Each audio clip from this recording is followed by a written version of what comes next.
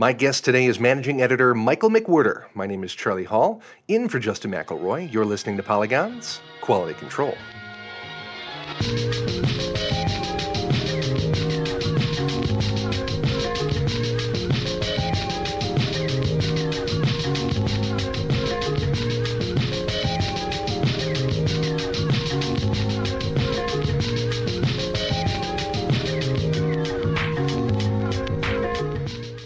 So, Michael, we don't do a ton of preview coverage here at Polygon, do we?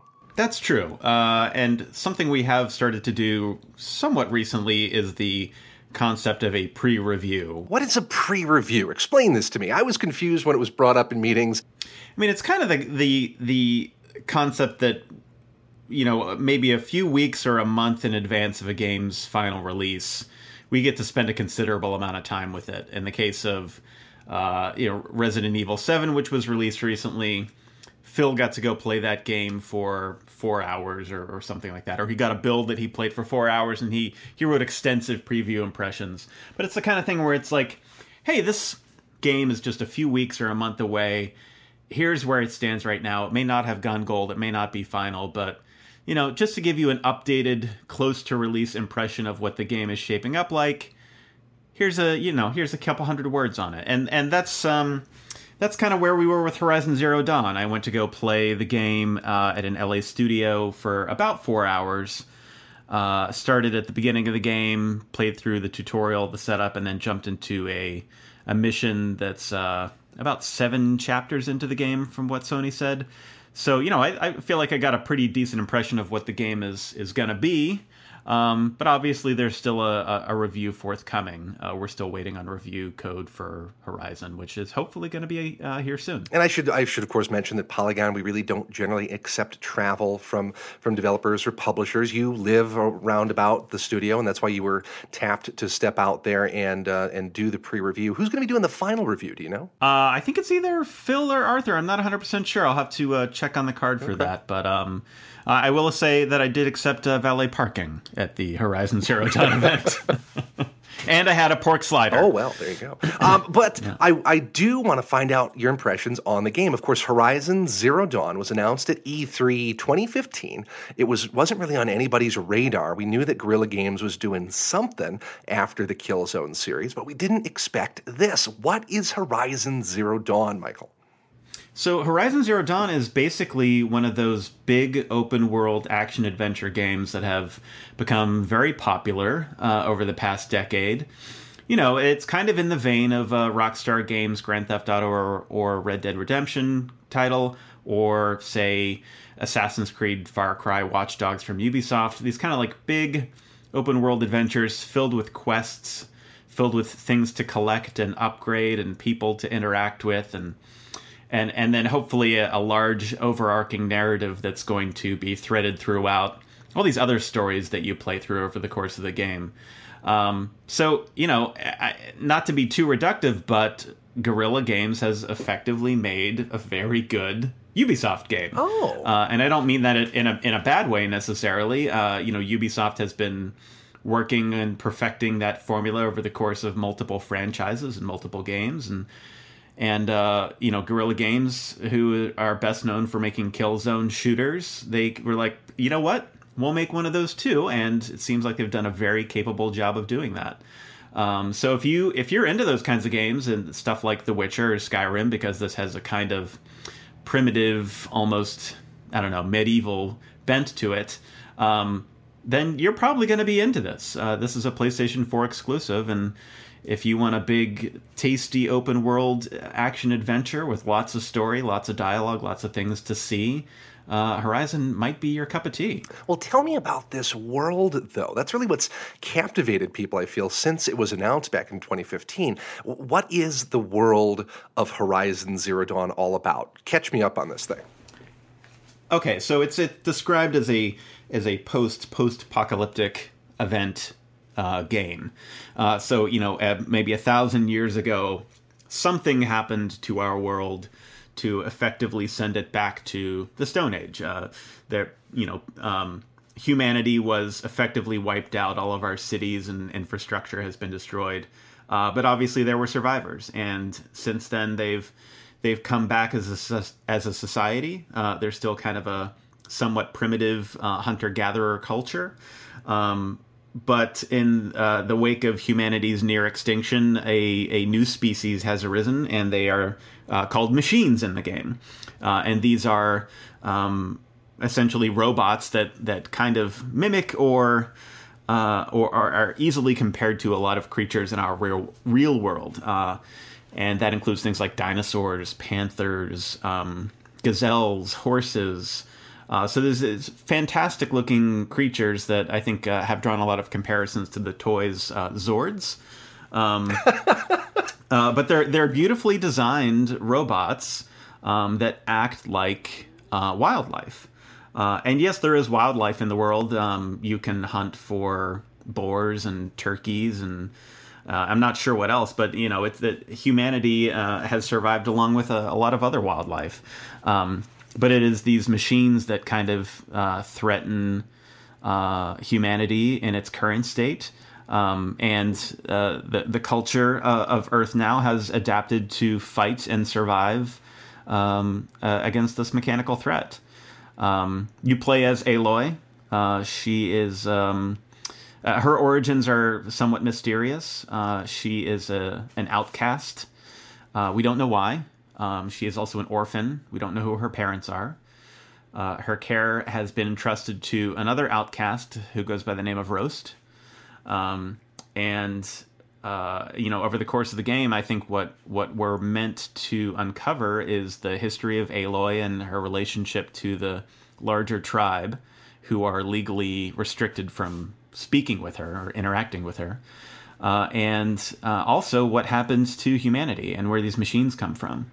The first few hours of the game that I played are kind of an extended tutorial, but it's also a really strong setup for the world and the characters. And I think if you're not hooked within the first 90 minutes, you're probably not going to be into it. But there's I was pretty interested in seeing where this story goes. In terms of the relationships and the overall world building. I think Guerrilla has set up a very interesting universe in which to play in.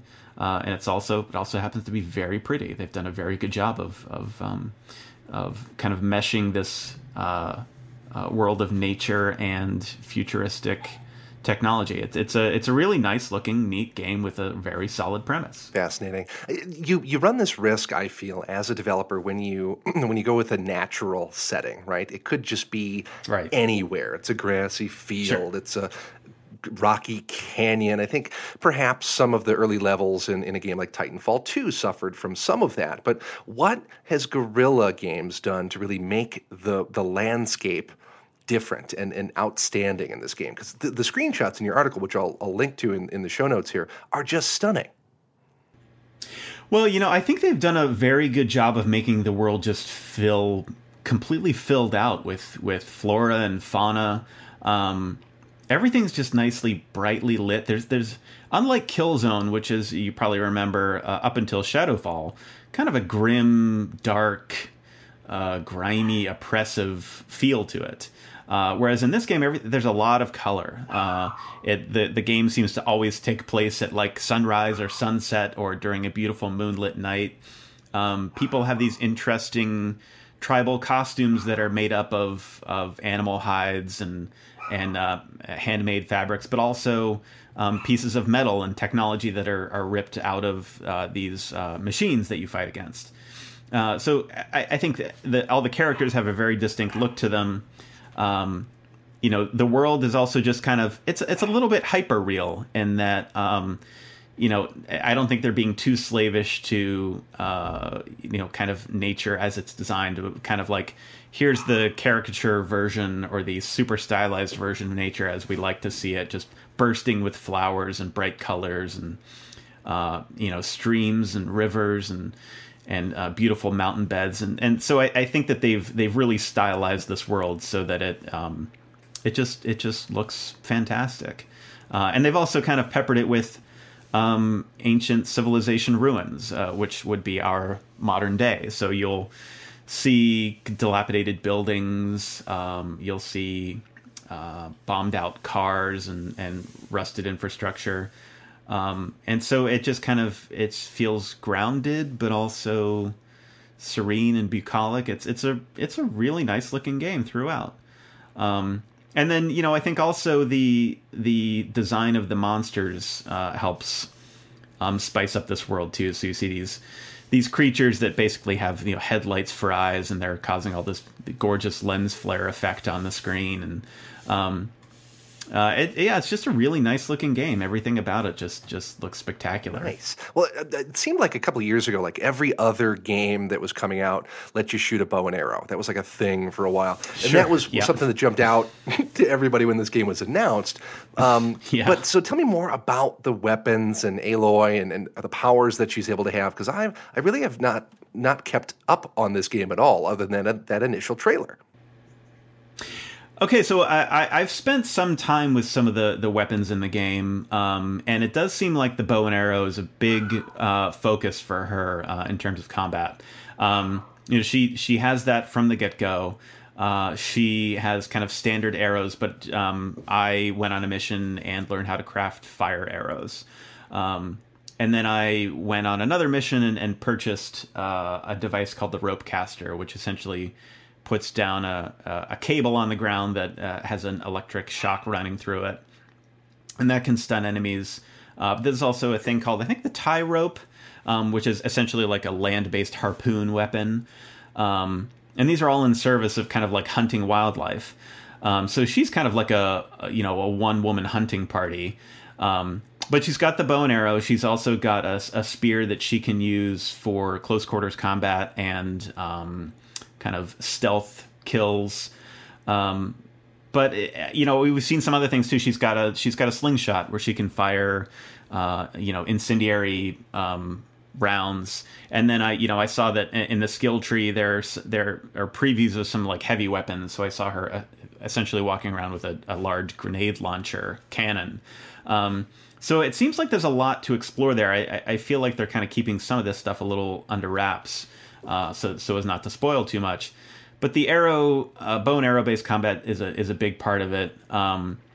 And she also, she has an extensive skill tree, and there's a screenshot of the skill tree in the preview article that I wrote up.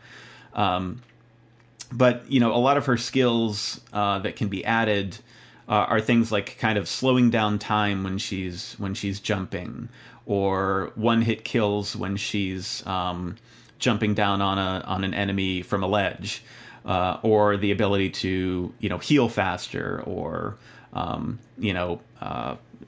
perform more powerful critical strikes. But yeah, I think that a lot of this is bow and arrow based combat, a lot of quick dodging, but also studying your enemies. She has this little device that looks not unlike a little Bluetooth headset that lets her scan her environment, and it lets her scan creatures for their elemental weaknesses, for which components on their body might be vulnerable to attack. It also will kind of illustrate their walking pathway on the game world. So if you need to sneak up on something, you can scan an enemy, and then you can see where it's going to go, and then you can sneak up behind it. So there's a lot to the combat here, and I feel like we really barely scratched the surface of it in our kind of 4-hour preview of it. And I think that's going to be one of the more interesting components to kind of dive into once we get our hands on the final game. Well, it's coming to PlayStation 4. It's an exclusive to that platform, like you said, coming on February 28th, so just a little over a month away. So take me a little bit further, though, into the transition of this project. You're going to hand this off to the final reviewer. What are some of the things that you're going to make them aware of, and some of the unanswered questions you've got before that review is final at the end of February?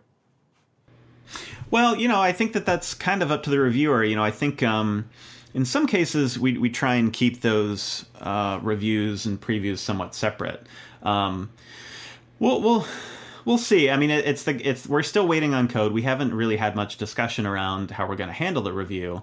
Phil and Arthur, those guys are pros. They know what they're doing. So I think that they've both multiple people on staff have actually, DM'd me in side conversations to say, "Hey, how is Horizon? Is it any good?" And the thing that I've been saying to them is like, "Hey, if you like this kind of like this, having a menu full of quests and upgrades and modifications and things to collect and study and enjoy filling out these worlds and exploring huge maps, then I think you're really going to love this game." And I know that some people are really excited about that. Sumit Sarkar and Phil Kohler both DM'd me, and that was kind of the spiel that I gave them, and they both sounded pretty amped up after my description. So I think I don't do a ton of reviews. I think we're going to leave this in the hands of people who are a little more well versed in these open world adventure games, and I guess we'll just see how it turns out in a couple weeks. Last question for you. I know that last year you had the pleasure of interviewing Hideo Kojima. This game runs on this Decima engine that Death Stranding is going to run on. So tell me about your experience with that. Well, I'll tell you, this is a very nice looking game. I would say that, based on what I've seen, Kojima and company probably made the right call. This is a game that I think can present a ton of different ecosystems accurately, visually, but also is useful for the kind of mech-based stuff that Kojima and Yoji Shinkawa love to put in their Metal Gear games and Zone of the Enders. This is a very nice looking, very well running engine. You look at some of the footage of this game, you're getting huge draw distances. You're getting a very stable frame rate. You're getting some beautiful lighting. I got to mess around with the photo mode in this game, which is available anytime you pause it.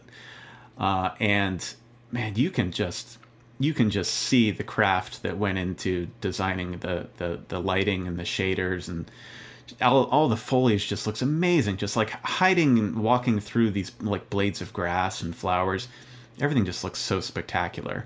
And there are a couple things that maybe could look a little bit better, but this is a big open world game, and I think Guerrilla Games has pretty much nailed it. I think that Death Stranding is probably going to be in good hands here. Cool. Well, thank you for taking the time today, Michael, and thanks to you at home for listening today. We've got a lot more today on Polygon.com, including an article about my current favorite show on television, The Expanse. Also, our Ben Kuchera has been rewatching Band of Brothers, and he has some thoughts and feelings, you guys. Until we've got another game to talk about, this is Charlie Hall for Mike McWhirter. Thank you for listening to Polygon's Quality Control.